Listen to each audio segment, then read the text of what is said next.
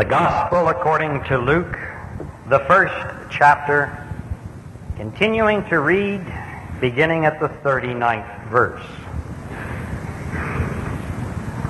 In those days, Mary arose and went with haste into the hill country, to a city of Judah. And she entered the house of Zechariah and greeted Elizabeth.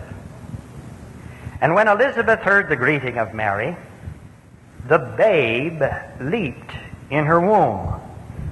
And Elizabeth was filled with the Holy Spirit, and she exclaimed with a loud cry, "Blessed are you among women, and blessed is the fruit of your womb. And why is this granted me, that the mother of my Lord should come to me?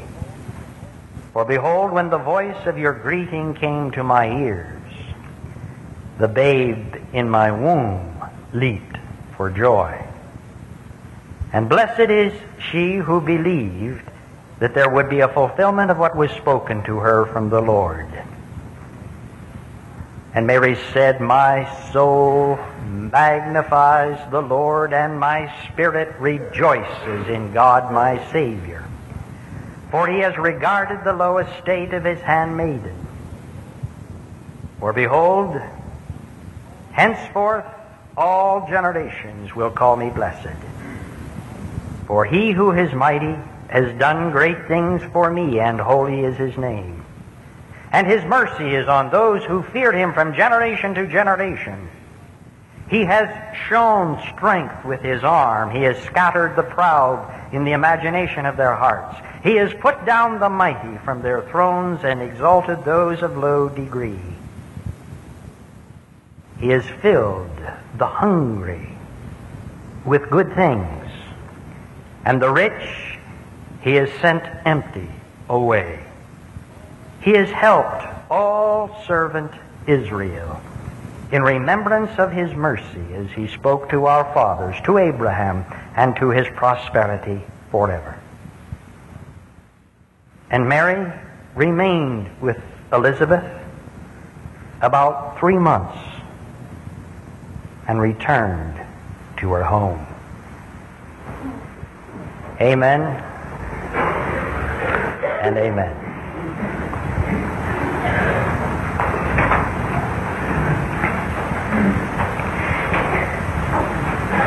The Bible talks an awful lot about joy. Way back in the book of Deuteronomy, the promise and the command is given to the children of God. "You shall rejoice at the Lord your God, you and your sons and your daughters, your manservants and maidservants." Nehemiah the prophet says that the strength of you is in the joy of the Lord. When the angel came to the shepherds, and the great multitude of heavenly hosts sang, it was glory to God in the highest, and on earth peace, goodwill to all men. For unto you is born this day in the city of David a Savior. This is good news of a great joy. And when the little baby grew up, that night in the upper room, according to John's Gospel, he said, "These things have I spoken unto you, that my joy may be in you, and that your joy may be full." See, joy. And the Apostle Paul, who I have a feeling was not always a very joyous person, said in concluding his letter to the church at Philippi, "Rejoice in the Lord always." Again I say, rejoice. No, the Bible is full of the command and the promise that we should be rejoicing people. And I'm surprised at the number of individuals who do not know what all is required to be joyous. I think Paul, again, helps us the best in trying to understand this mysterious, what he calls spiritual quality of life. You see, joy is a spiritual quality. Paul says it's a part of the fruit of the Spirit, together with love and peace and gentleness. We have spiritual joy. Yes, but what goes in to bringing forth this fruit? You see, joy is always a fruit, which means it's always a result, never a cause. It's never a seed, it's always a fruit. It's a byproduct. It's a serendipity, which is finding something when you're looking for something else. Joy is a serendipity that comes as a result of doing something else. Now, I think as we continue in our in-depth study of the first chapter of Luke's Gospel, which we are doing these 3 Sundays, you will find, I think, here the clue as to some of the ingredients that go into spiritual joy. First, I think you'll find that joy is the fruit or the result of an inward feeling, a feeling of inward birth that comes from within. Joy can come as a result of feeling of new birth from within. Now we take our clue for that from Elizabeth. Now get the picture. When we left last week, young Mary, teenage Mary, had received a message from God that she had been chosen to become the mother of God's Son. We said that she was hurting because of the confusion, because of the uncertainty, because of the mystery. This young girl wasn't quite sure what was happening to her. And the messenger said, "Go to your kinsperson Elizabeth." So here's young Mary, and the Bible says she went with haste, quickly, one translation has it. And she went from Nazareth to the hill country of Judah, and that's not just around the block, to the home of Elizabeth. And here who is hurting Mary, who thinks she's about to have a baby in 9 months, coming to the hurting Elizabeth, who is 6 months pregnant with another miracle of God, John the Baptist, and the two of them meet in the home, the living room of Zechariah. And immediately as these two women meet, remember, though they were related, they weren't very good friends, and there was a tremendous age difference between the teenager Mary and the old woman Elizabeth. Something happened when they met. The little unborn babe in Elizabeth began to jump within the womb. Maybe not, but I think for the first time, Elizabeth felt new life within her. This woman, remember last week, she was hurting, she was unfulfilled, unneeded, unwanted, felt unnecessary. And in her old age, she sees signs that she's going to have a baby. And now, for the first time perhaps, she feels the kick of little John the Baptist yet unborn. And though that kick hurts, it kicked off a spirit of joy within this woman. And for the first time, we hear her yelling and shouting and getting excited and filled with joy, all because she felt new life within her. Now, I wouldn't want you to believe that you have to have a baby to be able to feel joy. If that were the case, over half of the married population in the world would never know joy. We men can't find it that way. But new birth, comes in other forms than through the physical. New birth can come when you have born within you and you feel the presence of new birth, when it comes in the form of an idea to the mind. Thanks to neurologists and neurosurgeons, we are finding so many wonderful things today, new things every day, about that particular miracle that is contained and enclosed within your cranium.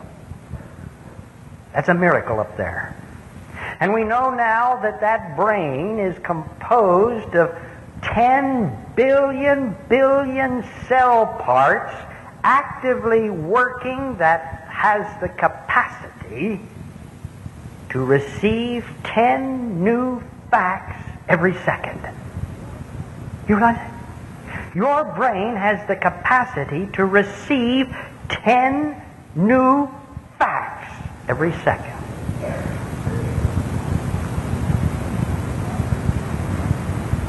Dr. Wilder Penfield of McGill University, he's a neurosurgeon up there, has found in his laboratory work through experiment that the brain has the ability to recall, relive, and record so many ideas and experiences.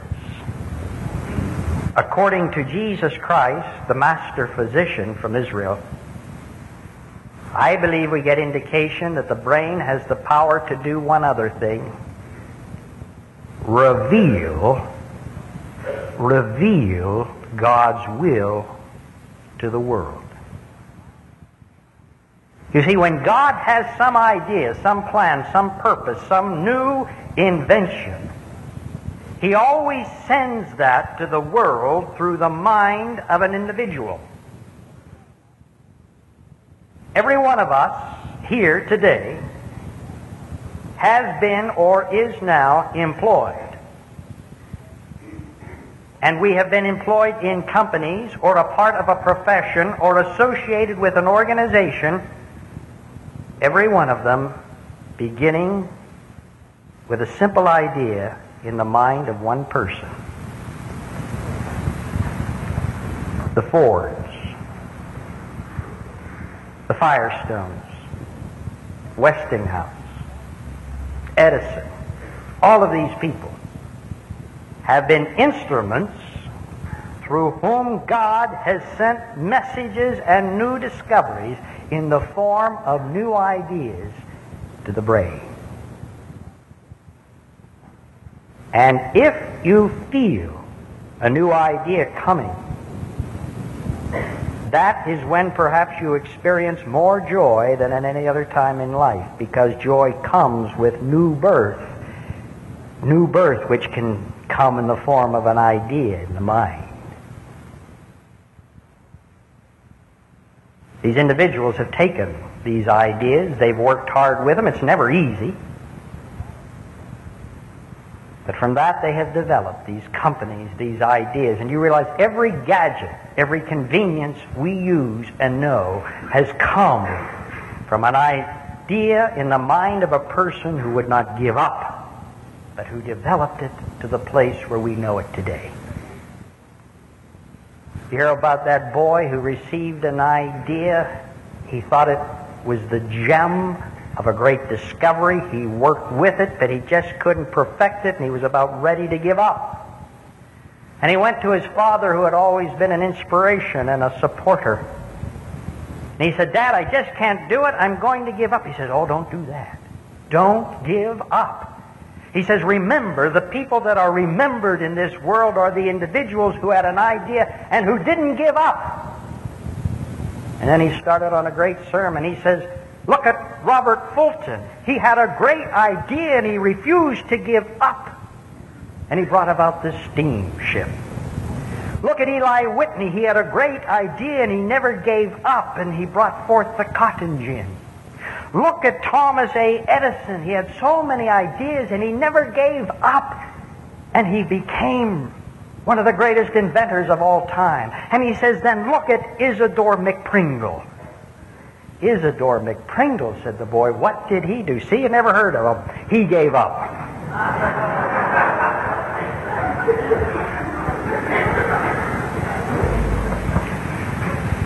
Nobody wants to be a Isidore McPringle.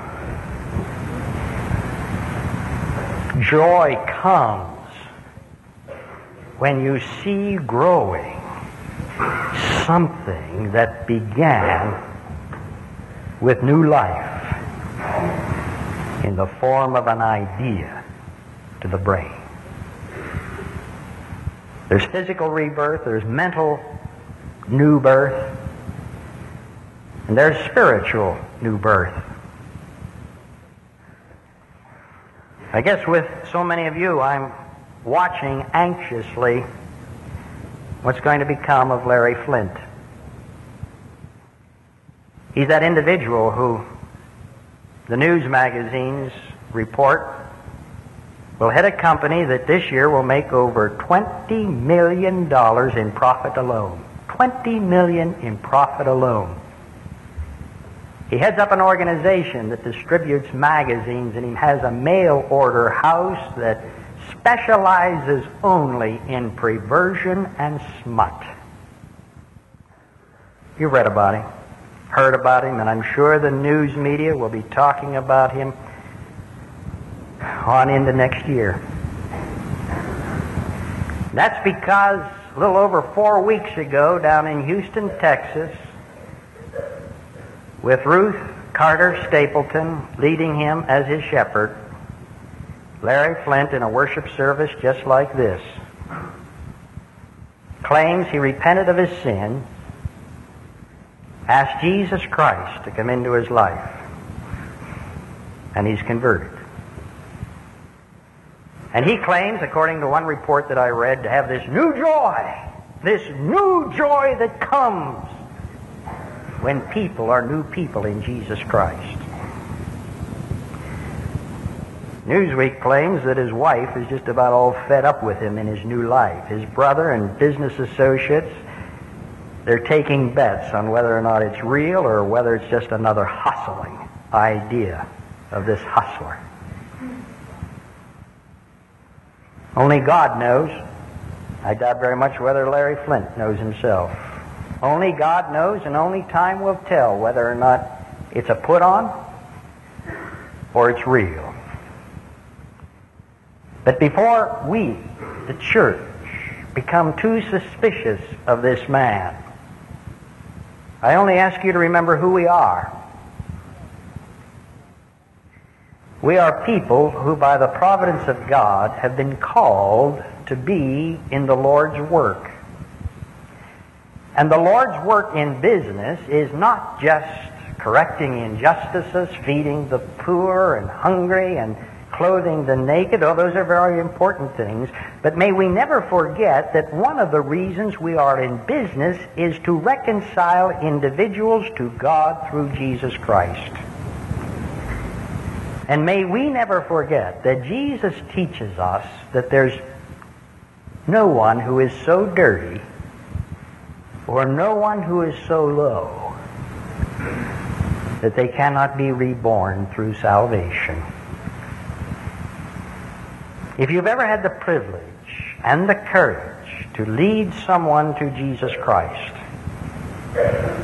you know what I'm talking about. I've had the privilege on several occasions of hearing someone tell a sordid confession, of wondering how God could ever forgive them. And with some teaching and recitation of Scripture and constant persuasion and trying to drive them to the moment of decision, I've gotten down on my knees beside those men and those women individually at different times in history. And I've heard them pray, Father, forgive me. And Jesus, come into my heart. And after the amen, we stand up I never have, and I hope I never will, get used to that feeling that always fills that room. The chills go up my spine. There are moments of embrace. There's a time of laughter and tears of joy. And many a time I know that that person's going to walk out my office and they're going to run into all sorts of trouble at home and at business, and yes, even right here in the church. It doesn't matter then. They've been reborn. Hallelujah. And there's that joy that comes that you can know only when the new life of salvation is within. Secondly, joy can come when you are willing to accept the belief of blessing from above. See, not only from joy from within, but blessing from above. And we get our clue here from Mary. When Mary left Nazareth, she was hurting, she was very troubled, she was very confused. But after she hears Elizabeth's outburst of joy, it was there, then, in the hill country of Judah, not back at the place of Annunciation at Nazareth, but here, that Mary breaks forth in a joy all of her own, and she speaks forth the words which now we call the Magnificat. Words which have been beautifully set to music. Words that go like this: my soul magnifies the Lord, and my spirit rejoices in God my Savior, for he has regarded the low estate of his handmaiden. For behold, from henceforth, which means from this second on, all generations shall call me blessed. It's a great feeling to know that all of the world is going to thank God for you. You didn't realize you're that important, do you? But you are. You're blessed. Like Mary, we are blessed. But you know that's so hard to get that message through. There's something that seems to be within the human nature makeup which wants us to rather feel that we're cursed rather than we're blessed. I don't know what it is. When I get to heaven, that's one of the 4,227 questions I want to ask, why it's easier to feel cursed than it is blessed. Another question is, God, why did you put calories in chocolate cake and none in spinach?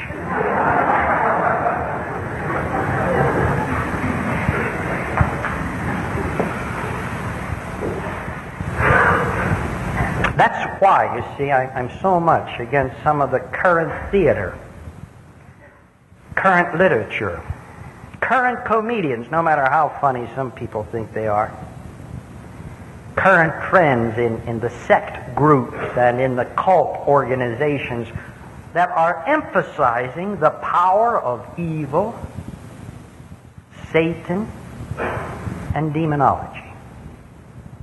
And you look around, boy, the market is flooded with all sorts of concentrated efforts on the power of evil, the devil, Satan, demonology. We cannot help but be consciously or unconsciously, subconsciously feeding our sense of unworthiness instead of God's message that we're blessed.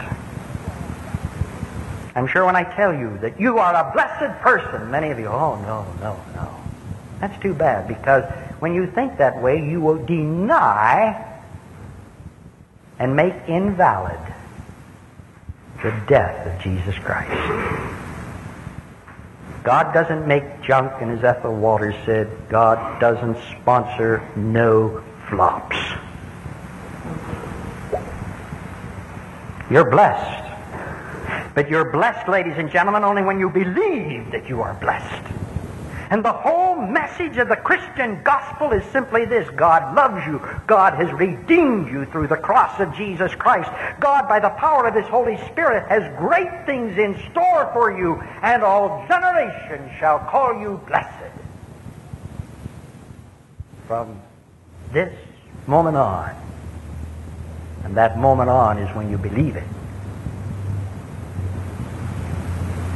And if you don't believe that, start believing it right now. And you'll find a new joy and a new power that you never knew was there before. I don't care what trouble you're in, how black your sin, how ugly you feel. If you believe that you're blessed by God and God has great things in store for you, you have a joy that the world needs. Joy comes from new birth, from within. An acceptance of the belief that you are blessed from above. And an evidence of support from above. You see, that's where we get from the last verse. And Mary remained with Elizabeth 3 months and returned to her home. Just think of what all's in here. Here's a woman in the last horrible 3 months of her pregnancy trying to care for a young girl who's in the first sickening 3 months of her pregnancy, and both of them are trying to be cared by an old man, Zechariah, who can't speak. Doesn't sound like a very happy household, but you know there was joy in that household, and you know why? Because they were extending hands and supporting one another. And it's surprising what you can stand when you support one another. And there's joy and there's power there.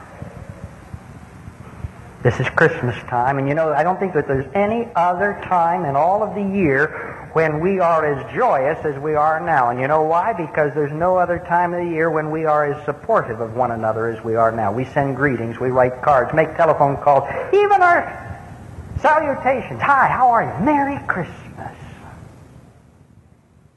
If you're following along in our little Advent calendar devotional, and we still have a few out there for those of you who haven't gotten them yet, I was thrilled.